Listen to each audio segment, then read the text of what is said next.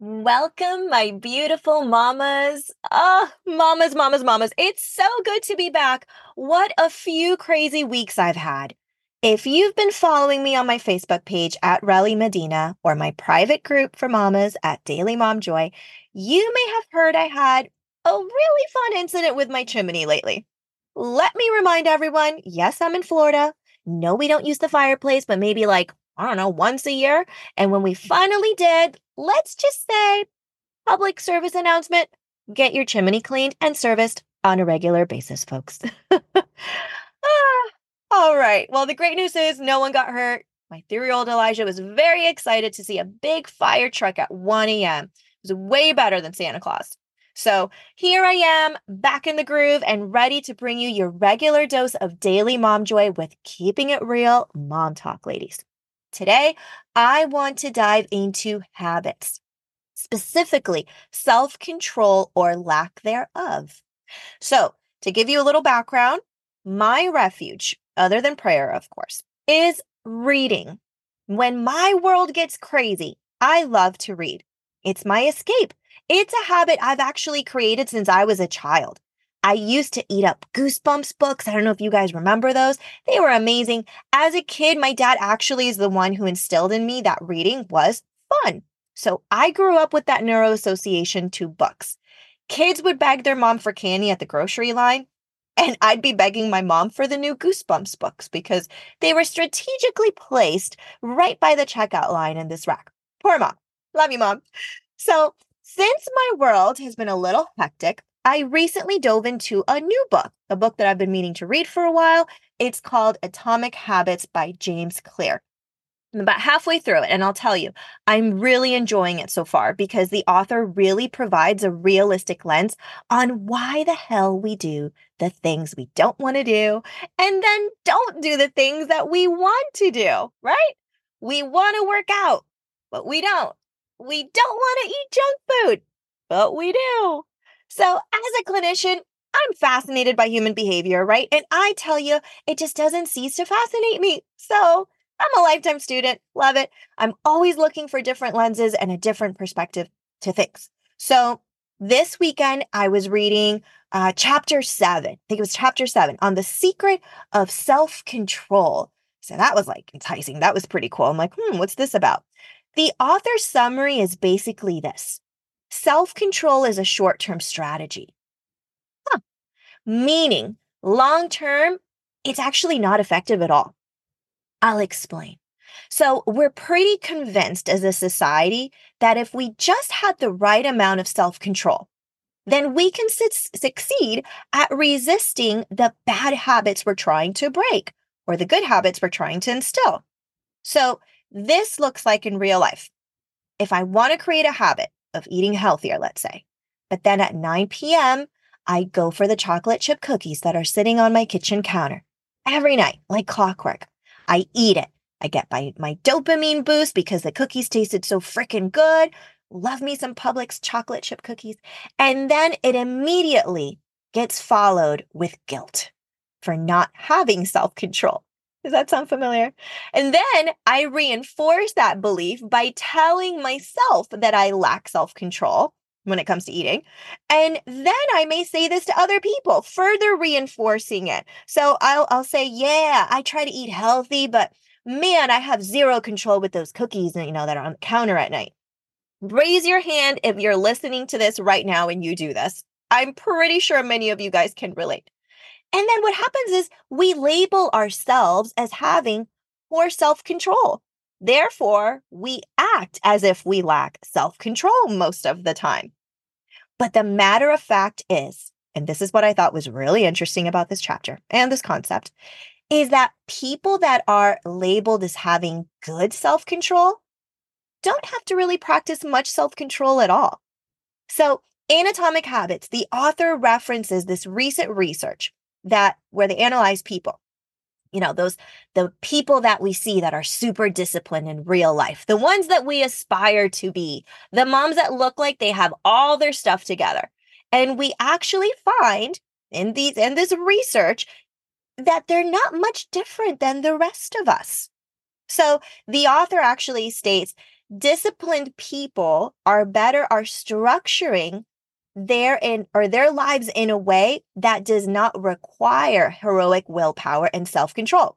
In other words, they spend less time in tempting situations. Huh. It's easier to practice self-control restraint when you don't have to use it very often.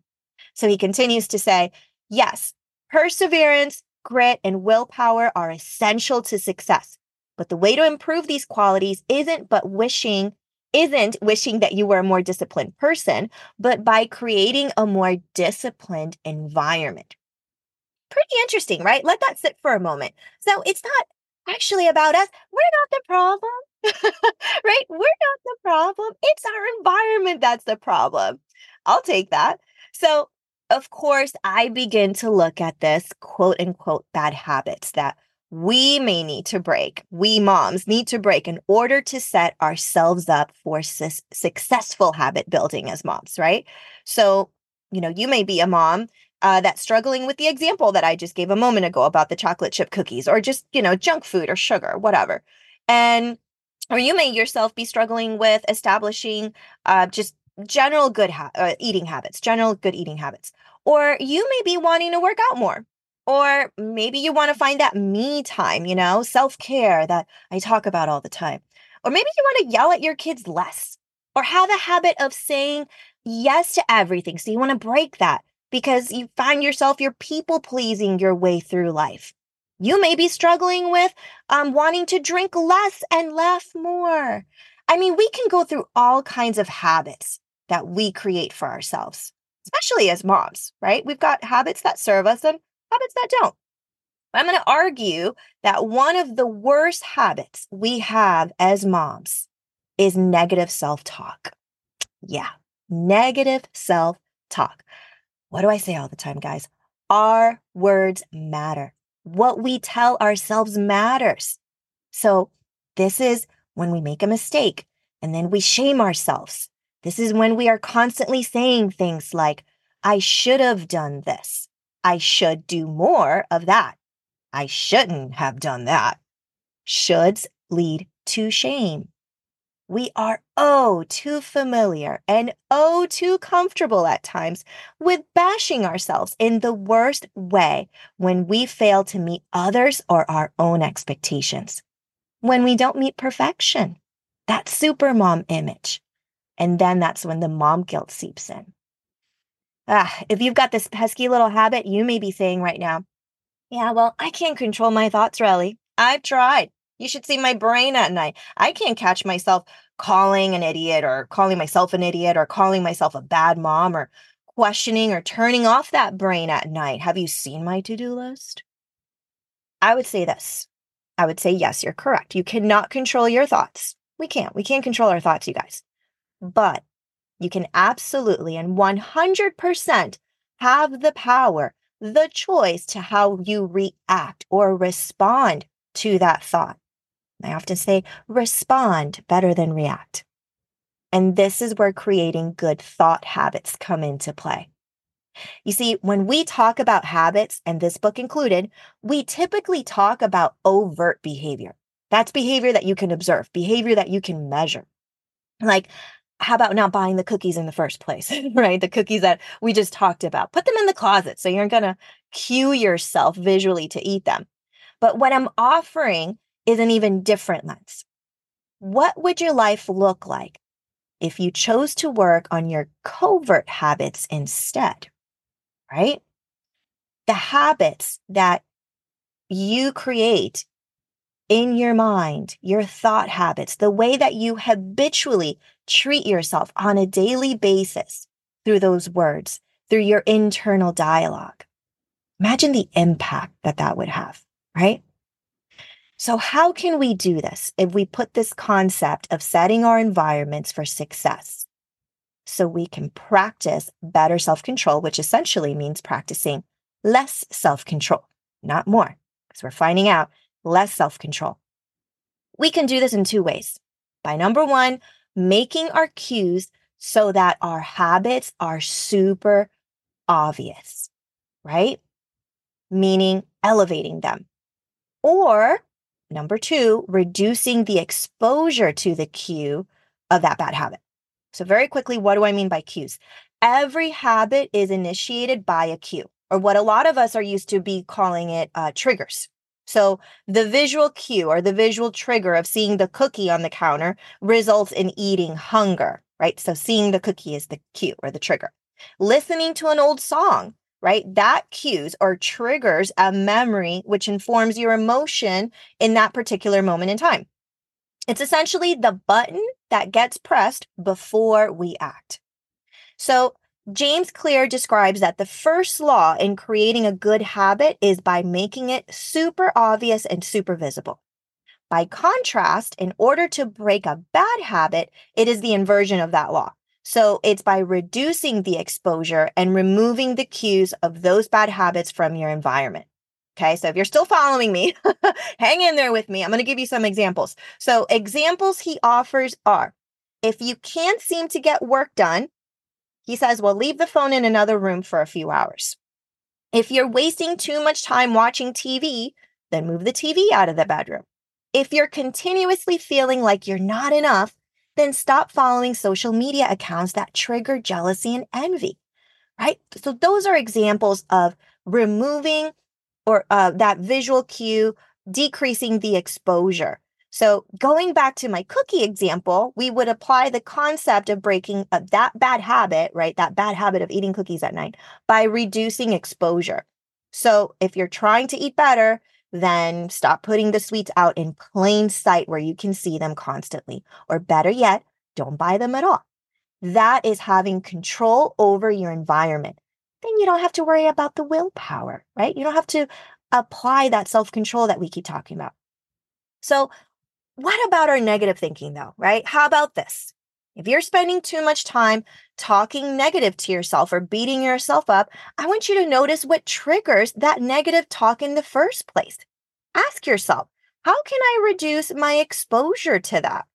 Now, there are many ways that you could do that. You could do that through therapy. You could do that through coaching. That takes, some time, some investigating. And I'll be honest, as moms, it's not always possible to reduce the exposure, right? So if you're calling yourself, I'll give you an example of this. If you're calling yourself a bad mom because your child is constantly having temper tantrums, you can't exactly have control over the temper tantrum, and you can't always remove yourself from the situation, especially if you're a stay-at-home mom. So for that type of situation, I'd say instead of, reducing the exposure, because really there's no way of reducing the exposure in that given moment. If your child needs you and you can't really walk away in that moment, I'd say let's go with the other side of that coin. Make your cues totally obvious and visible. What do I mean? Like our thoughts are on the inside, not technically visible, right? Well, bring your thoughts to visibility, right? Bring those visual cues present in your environment to remind yourself that you are an amazing mom. And this could be through, give you an example here, Post-its. I'm a fan of Post-its, you guys. If you ask my clients, I've actually written out Post-its with them in session, and then we strategize where to put them throughout the house because they are absolutely powerful and they are absolutely effective, okay? I argue that they are effective.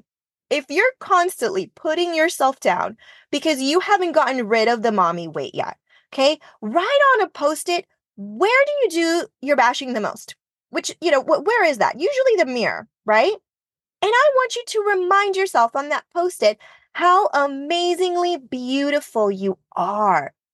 Because that same body created a child, if you're a birth mom. You're not a birth mom. This same body is doing all the things to raise a child, okay? So this body deserves love and admiration. And that's maybe what you write in your Post-it. I deserve love and admiration. My body deserves love and admiration. This body allows me to raise my child. This body allowed me to carry my child. If you find yourself having difficult nights and your negative self-talk sounds different, sounds more like, okay, I can't do this anymore. I can't do this another night. Maybe you're sleep training or you're breastfeeding. Ladies, I did both, so I commend you if you're doing this. It's not easy. You're exhausted. You're sleep deprived. So in this case, set up visual cues in your baby's nursery or wherever they sleep to remind you that this time is going to pass. These memories will be memories eventually to look back on, and you will survive this time. Now, these are visual cues of affirmations. Okay, these are affirmations. But other things you can do to set up that environment for success is leveraging support. You can create a habit of asking for help. I did a whole podcast episode on this, right? You know, we tend to not ask for help as moms. And that's a nasty little habit. It doesn't serve us very well. So, how can we create a habit of asking for help? If you find yourself beating yourself up, call up your cheerful friend. We all have one. That cheerful friend that's always in a good mood, you know she's going to uplift you. Or that family member that makes you feel so good and mushy inside, reminds you how special you are. You just need that support, that special person that you can call. And we can absolutely set ourselves up for an environment of success when we do that. We can create the life that we deserve to live, ladies. And that's one that includes a habit of joy. We can create a habit of joy. So I want you to grab your journals right now or something to write on. Grab your note section on your phone if you're not, handwritten old school like me, or ask yourself two things. Okay, I want you to write down two things. What can I do? Number one, what can I do in my environment right now, to make a habit that I'm trying to create, a habit that I'm trying to create super obvious? Okay, so what can you do right now in your environment to create that good habit that you want? How can you make that super obvious? Maybe that means write a sticky note right now, a post-it right now with a reminder that says, "You're an amazing mom," in big, big letters, big capital letters. Find like one of those hot pink neon post-its. Go put it in your bathroom mirror right now. Or perhaps it means placing that book that you've been wanting to read on top of your pillow. So this evening, it cues you to read it instead of it sitting on the same dusty nightstand for another night. Night 432, or whenever the last time you bought that book. Number two, what can I do in my environment right now to reduce the cues to the bad habits that I'm trying to break? So this is your reminder to go move those freaking cookies from the kitchen counter. Go put them in the pantry, okay? Get them to the neighbor. Go get them to the neighborhood kids, down the street or something like that. Get them out of your sight. You don't have to sit there with willpower, your control. Just get rid of it. Or leave your phone in the closet tonight while you go play a board game with your teenagers. And the endless scrolling of looking at social media stuff that doesn't make us feel good. It's just making us feel like crap. So if you don't want to deal with the willpower, this is your cue. Go put the phone in the closet. Go put it in the bathroom. Go put it somewhere and go play a board game with your kids. Or better yet, go play video games with them. All right. Join the madness. It's crazy. You may get a little bit of a headache. I do because, the visuals are completely different. I used to play Mario. I still do. Mario is awesome. Habits, ladies, they're essentially behaviors that help design who we want to be in life and what kind of moms we want to be. What kind of moms and women we want to be. So habits absolutely deserve our attention and time. I hope this time with me has given you a new lens to look at that. Look at our habits from a different lens. And I want to hear how this goes for you. I want you to do number one. I want you to do number two. And then I want you to share it in our Mom Joy community. If you're not part of our Mom Joy community, come join us. It's called Daily Mom Joy. It's our private, free Facebook community. And this Thursday, we're actually going to be hosting a free virtual event. It's called Mom Talk Community Support Circle with me, Rellie. And it's going to be fun. It's going to be great. We're going to have different moms come on and we're just here to support each other, ladies. No judgment here. It's going to be perfectly imperfect. I hope to see you there. If you need the link, shoot me an email at groundyourheart@gmail.com. Have a beautiful week, mamas. Let joy be your default.